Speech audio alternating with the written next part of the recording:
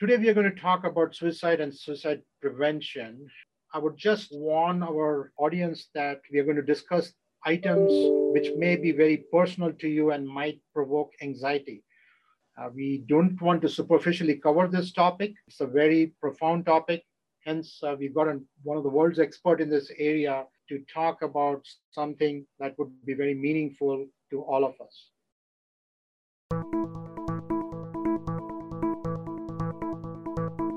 This is Mayo Clinic Talks, a curated weekly podcast for physicians and healthcare providers. I'm Amit Ghosh, a general internist at Mayo Clinic in Rochester, Minnesota. Today's topic is of prime importance. We're going to talk about suicide and the challenges in suicide prevention. Everybody likes to talk about prevention of diseases, and we've heard about it all throughout. But joining us today is a very special guest, Dr. Michael Bostwick from the Department of Psychiatry. Dr. Bostwick is professor of psychiatry and director of the Medical School Education in Psychiatry. He's also the senior associate dean for admissions of the Mayo Medical School. He's a national and international expert in the area of research in exactly the topic that we are going to discuss today on suicide and challenges in suicide prevention. Thank you for joining us, Dr. Bostwick. Glad to be here. So one of your papers looked at the use of medical care in the year before death by 84 individuals, all of whom died by suicide. Can you tell us more about the study? I'd be happy to. The medical literature, not just the psychiatric literature, says frequently that people who kill themselves go to the doctor in the year before death. And the implication of that is that doctors should be able to detect these people and get them help so that they won't kill themselves. So we wanted to look at that and actually track what happened to 86 people who died by suicide. We had 3 controls for every case. So we learned that there was no difference between the people who died by suicide and the people who didn't in terms of going to the doctor. Meaning that in the US, we go to the doctor no matter whether we're going to die by suicide or not. What we did find is that people who died by suicide did go to the doctor more often, but it turned out that less than half of them were actually asked by the doctor whether they were suicidal. Not that many of them volunteered that they were, and none of them did so in the final appointment before death. So this really raises the question. First of all, we're not doing enough screening, but even if we were, if people who are going to die by suicide don't tell us, then how can that possibly be an effective way of preventing suicide? That's a very provocating but very evidence-based information. And so based on your study and what's there in the popular press, can suicide really be prevented? Yes or no? Well, I'm going to have it both ways and say yes and no, and I'll try to explain what I mean by that. What I mean by no is that if individuals who kill themselves don't tell us, then how can we possibly know that they're going to die? What I mean by yes is that there are many things that contribute to suicidal states. And if we treat those things, we will presumably reduce the risk of suicide, although we may not know it because people don't tell us. I have to say that as a clinician, one of the really rewarding things is when someone comes back several years later and says, "Oh, you saved my life." But I couldn't have said it at the time or known it at the time that I was saving their life. I was just treating them for things that were making them feel awful. It all comes to a personal decision which somebody has made up if they want to live or not live at all. And it's so hard to intervene. But let's take for this podcast and for our audience that yes, we are physicians, we can have foresight, that we can find something to hang on to. Can you explain the concept of what is a suicide crisis? What are the components of it? And what should we look for? Yes, I'm building upon the work of Dr. Schneidman, who was born about 100 years ago and died only recently. And he really came up with a 3-component cube, really, for components of a suicide crisis. The first was risk factors, things like being Caucasian or being male or being elderly or being widowed or being an alcoholic. The trouble with risk factors is that these are all common things. So that I could go and show you 100 old white men who drink and don't have a partner, and I couldn't tell you which one of them was going to die. Although I could tell you that compared to young African American men who are partnered and don't use drugs, that they're at much higher risk. It's not very useful clinically. The second component is what's happening right now for the patient. Now, this is standard reasoning, but what is causing the crisis? What is causing them to be so distressed? This I like to think about as narrative, the story, what's going on in that person's life. Depending on how that makes them feel, which is the third component, the mental status, their degree of agitation, their degree of distress, you can really get at a sense of what a crisis looks like. Now, one thing we need to keep in mind is that these days, to get mental health care, you often have to be suicidal, but that can mean many things. And I think our task is to break it down. And one of them is to say, well, what's going on? And the other is to intervene in some way to reduce the level of distress. Often it can be medication, even just a conversation sometimes can cause a person to be no longer so distressed that they want to die. So, being a clinician, sometimes I'm asked to say that, oh, you're searching for a needle in the haystack. I mean, you mentioned about all the risk factors. So, that's the Yeah. haystack. And you have, of that, you're finding the needle. And then you have to find it out which haystack to look for. Is it possible that we don't want to talk about this? I mean, it's something intrinsic that even within families, people are quiet. Is it some kind of a communication strategy that we need to expand, not only physicians but other people, the family, maybe a janitor who's probably in the bathroom, kind of cleaning up and seeing somebody who's distressed, to try to identify some of these things more than the risk factor, warning signs, or mental status. There's so many people agitated, but agitation is such a common thing. And from there to find out who is suicidal and who is not, to connect the dots. I actually think that agitation is something we should respond to no matter what. If we see a person in distress, it's not about suicide, it's about the fact that they're agitated, they're unhappy, they're upset. And I also don't think that it takes a medical school and a psychiatry residency to say, what's going on? How can I help? So it really starts with simply being open to talking to people, to inquiring. There is a myth that somehow if you inquire, people will be more likely to harm themselves. But I think exactly the opposite is true, that if you engage them, they'll be more likely to tell you they want help, tell you they need help, ask for help. I think there is a subset of people who will never ask for help, and we can't reach them. We can't do anything for them. But if people are visibly agitated, whether they be family or friends or in the bathroom with the janitor or a patient in my office, I'm going to ask. And one thing that I've learned is that if I'm thinking about that, any doctor should know this. If I'm thinking maybe this patient's suicidal, then I'd really better put it out there because I'm thinking it, I'm feeling it. It's information. It's as much information in my mind as taking up a stethoscope and examining the heart and listening to the sounds. If you're sitting in the presence of a patient and you're getting a sense from how they make you feel that they're going to do something drastic, then you better ask about it. We have often heard about this term agency of a person, especially in the suicidal literature. Especially it's important of somebody who kills himself. Can you explain what this term means? It's very often used in psychiatry, but not very evident in other literature. Well, it may not be used that much in psychiatry either, because one of the things that I think that medicine is criticized for is being paternalistic, the doctor taking over. But self-agency or self-determination is the notion that an individual has a right to decide their own fate. Now, I should explain where this idea relative to suicide came from for me. I lost a brother when I was a teenager, and he was a teenager as well, to suicide. And our mother spent the next several years looking for an explanation. And many of the things she was looking for were explanations that would somehow allow her to blame herself or to take responsibility for my brother's death. And ultimately, there was no explanation because he left no record or information, just a lot of potential clues.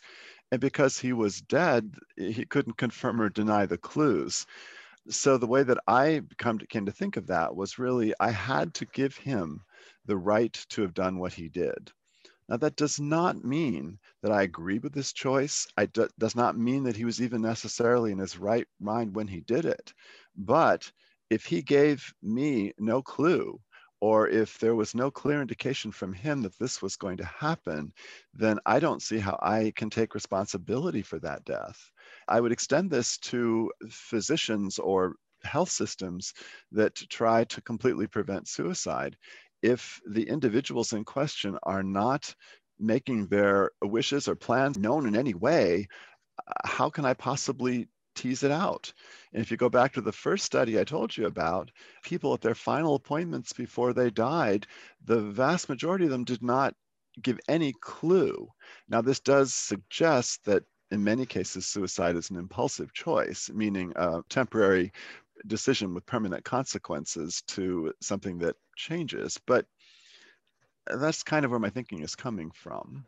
I like the term agency because typically in medicine, we do use what is called the principal agent relationship, which means the patient is the principal and they hire me as an agent of the patient to do what's best for the patient. So very often as a doctor, I need to bring all the resources as an agent to serve not my interest, but the patient's interest.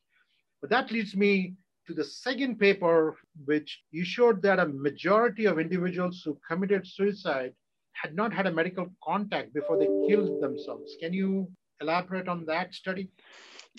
Yes. First of all, though, I want to take a little exception with your idea of the doctor being the principal agent. I think it may be helpful to think of a collaborative model in which both the doctor and the patient are agents, and which both of them have principal investments in the encounter. It's different from a more traditional view where the doctor takes over and the patient gives their body and their soul to the doctor. But this is more interactive, more collaborative. And I think it profits us well to think about that as a possibility. What we were interested in here was that the most robust risk factor for suicide is believed to be a previous suicide attempt. In Olmsted County, we were able to put together a sample of almost 1,500 people who had made an initial suicide attempt, the first suicide attempt that came to medical attention. And what we did that really had not ever been done before was we counted all the people who went to the coroner rather than the emergency department after they made their suicide attempt. This is a group of people who are pretty much just not in the literature because they're already dead. You know, it's a bit like the man who looks for the lost item under the streetlight because that's where the light is. But all the bodies, it turns out, may not be under the streetlight. So what we found in our study was that of those 1,500 people making their first attempt, coming to medical attention, 81 or more than 5% did eventually die, including 1 in 11 men, which is pretty horrifying, really. But of those 81, 48 died on the first attempt, meaning about 60% went straight to the coroner. We never had a chance to talk with them, and they had no significant mental health history, so it came out of the blue. And what was even more horrifying was that 73% of them, basically 3 in 4, used guns. So for an odds ratio, if you used a gun of 140 to over all other methods. So there were a couple of things that came out of this, several really. One of them was that more than half the people who die by suicide are doing it before they ever come in contact with anybody in the medical or mental health profession. Secondly, that it's especially high for men. And it is even worse if a man, or a woman for that matter, uses a violent method, most notably a gun. A further finding was that of the 33 who survived, 80% of them died within a year of that first attempt. This means we have to change things before in our communities rather than in our hospitals or in our clinics. And one of them, obviously, we have to change is methods that might be used impulsively that have permanent consequences, notably firearms. Did your group try to look at the socioeconomic status of these patients? I mean, were they homeless or were they employed, unemployed? Did it make any difference? We did not specifically look at that. We were mostly just grappling with the enormity of people dying on their first attempt. What kind of messaging should we have? What can we do to try to prevent this? At what level should it start? Should it start at high school or primary school, or where should the screening and talking should happen? One of the paradoxes, there are many paradoxes of suicide, is that while it's extremely difficult to predict who will do it in a population, any individual death is a nightmare, and a nightmare that actually affects a community of people, not just the family, not just the friends, but the whole community. We talked a little bit earlier about this idea that if you sense that a person might be suicidal, then in my opinion, you're obligated to ask, no matter who you are. And there is a way of asking. It's sort of in the Columbia tool for suicide assessment, but it's something that's been around for a long time, which is sort of a hierarchy of asking questions. So it might go like this: Dr. Ghosh, have you ever wished that you just wouldn't wake up in the morning? Have you ever wished you just weren't alive? And if you say yes, then I might say, well, tell me, have you ever thought of doing anything active to end your life? And you might say, no, no, no, I just wish the Lord would take me or whatever. And you said, well, yes, I have actually had some active thoughts. And I'd say, well, tell me about that. What have you thought about doing? And you say, well, I've thought that on a really bad day that I might want to shoot myself. And I say, oh, okay. Well, do you have access to a gun? And you might say yes or no. And if you say yes, and I'd say, well, do you have any intent of actually using it? Now, what I've managed to do is to follow the clue, gain information, and then maybe gotten a sense of how much risk you're at right now. And then I can do everything from put you in the hospital if I'm a doctor to send you to the emergency room or call the police. There are any number of things I can do. But also, and this is why I'm really quite hopeful, the way that we will measure suicide prevention, I believe, is not by looking to stop suicides, but by looking to do whatever we can to stop things that contribute to suicidal states. So I think we would agree that we need to treat depression better.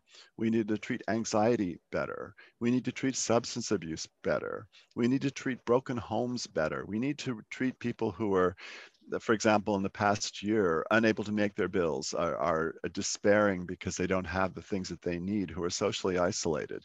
Those are all things we know how to do something about.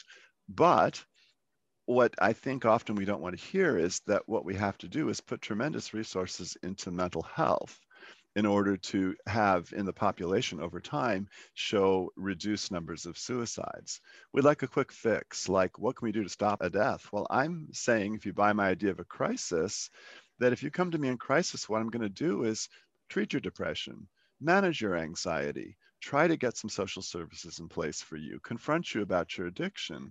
And all those things, even just telling your story, may lead to a reduction in risk. So I'm basically saying that everything that I do as a psychiatrist and that you do as a physician is potentially helping to prevent suicide.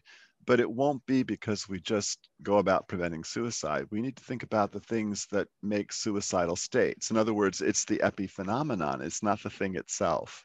The thing itself are all these human miseries that the living have, not the fact that someone has died. If you had all the money in the world, what kind of resources would we need? Dollar wise, Yeah. residency wise, or physician wise, nursing wise? Just a rough guess. I think it starts from an idea about what our society should be. In the pandemic, a governor was cited as saying, well, I think bunch of old people dying is okay if we keep the businesses open because businesses are more important than old people. Now, if you use that kind of reasoning, I don't agree with it, by the way. Whenever we make decisions about what we're going to put into healthcare, what we're going to put into social determinants of health, we're making a decision according to that calculus. So I think that if we believe that suicides are deaths of despair, and we look at the things that contribute to despair, then we've got a decision to make. Are we willing to have a few people here and there killing themselves because we don't want to have a clinic to get their depression treated? Are we willing to have, a few people die because we don't want to provide what they need to have a viable life? I think that's the level at which we ask questions. In a very wealthy country, we can make all kinds of decisions about what we want to do with our money. I mean, recently in Texas, we see that the power grid collapses because the decisions were made to make a lot of money and have a free market economy. Well, okay, whether we agree with that or not, there are consequences for those choices.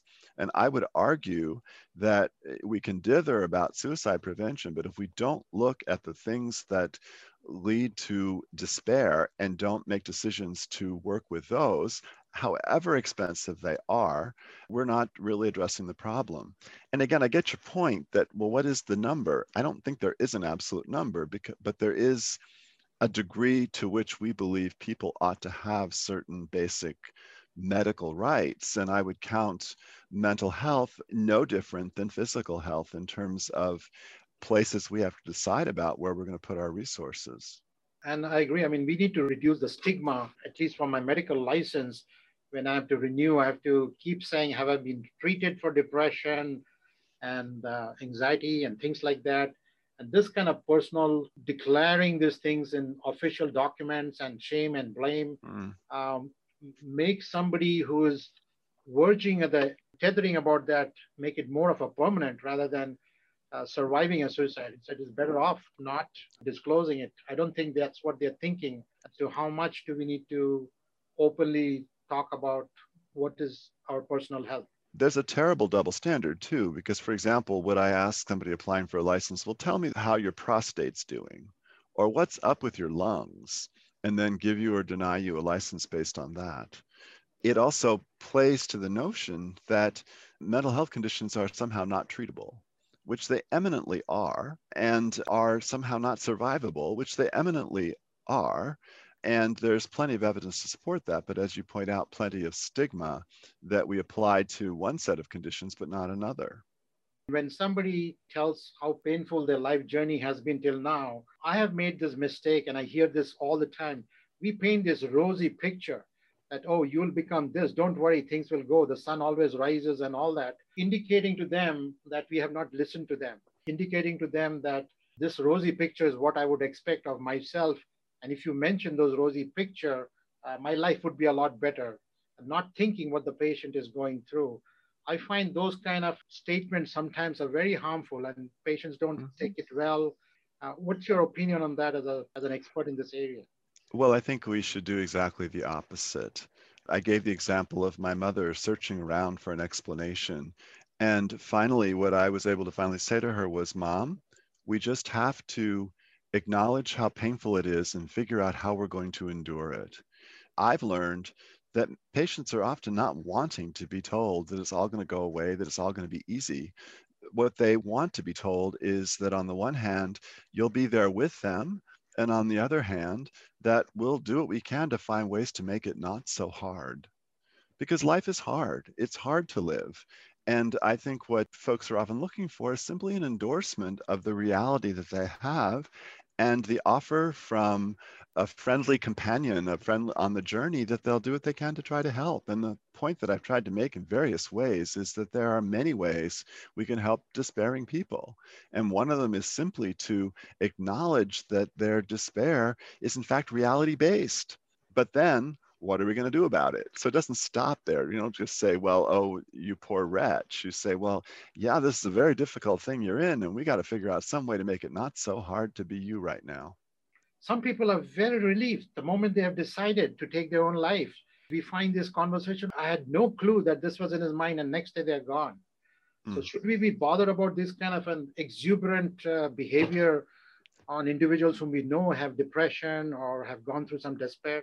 Well, we certainly can ask about it, and that is anecdotally noticed. But I would also tell you that I've made a small business of videotaping people the day after they've survived their suicide attempt. And they say, I can't believe what I was thinking. I can't imagine I did what I did. I just can't believe that this happened to me. Let's get on with the business of living since I'm still here. So we can cut it both ways. It might even be a comfort if a person, had this flight into health the day before they died, that they really, back to that agency idea, they knew what they were doing. You don't have to agree with it. You don't have to like it. But what I'm telling you is that in my experience, I get to see people who have made the attempts and are saying, I can't believe it. I'm so glad to still have an opportunity to live on. And these are people who have shot themselves and survived. So they've made very serious attempts. And the next day they're saying, even with their grievous injuries, I'm just so fortunate to be still here. Before we wrap up this wonderful session, I know we can go twice the length. Is there something you would like to say to our doctors and care team? What kind of message you would like to have, Dr. Bostwick? Well, I think it's important that we actively listen. And I think it's important that we show up as ourselves, meaning that what I think makes the most difference for a person in despair is that another person, whether it be a doctor or a family member or a social worker, recognizes that despair, acknowledges it, and offers to try to help to reduce it. You know, that's very basic, but I think sometimes in a very fancy medical world, in a very complex world with lines and appointments and all this, we forget that very basic thing, which was tell me what's going on and let's see if we can figure out a way to help. I thank you very much for your time, Dr. Bostwick. We'll end the session today. This was a profound session for me. If you have enjoyed the Mayo Clinic podcast, please subscribe and stay healthy, and we'll see you back next week.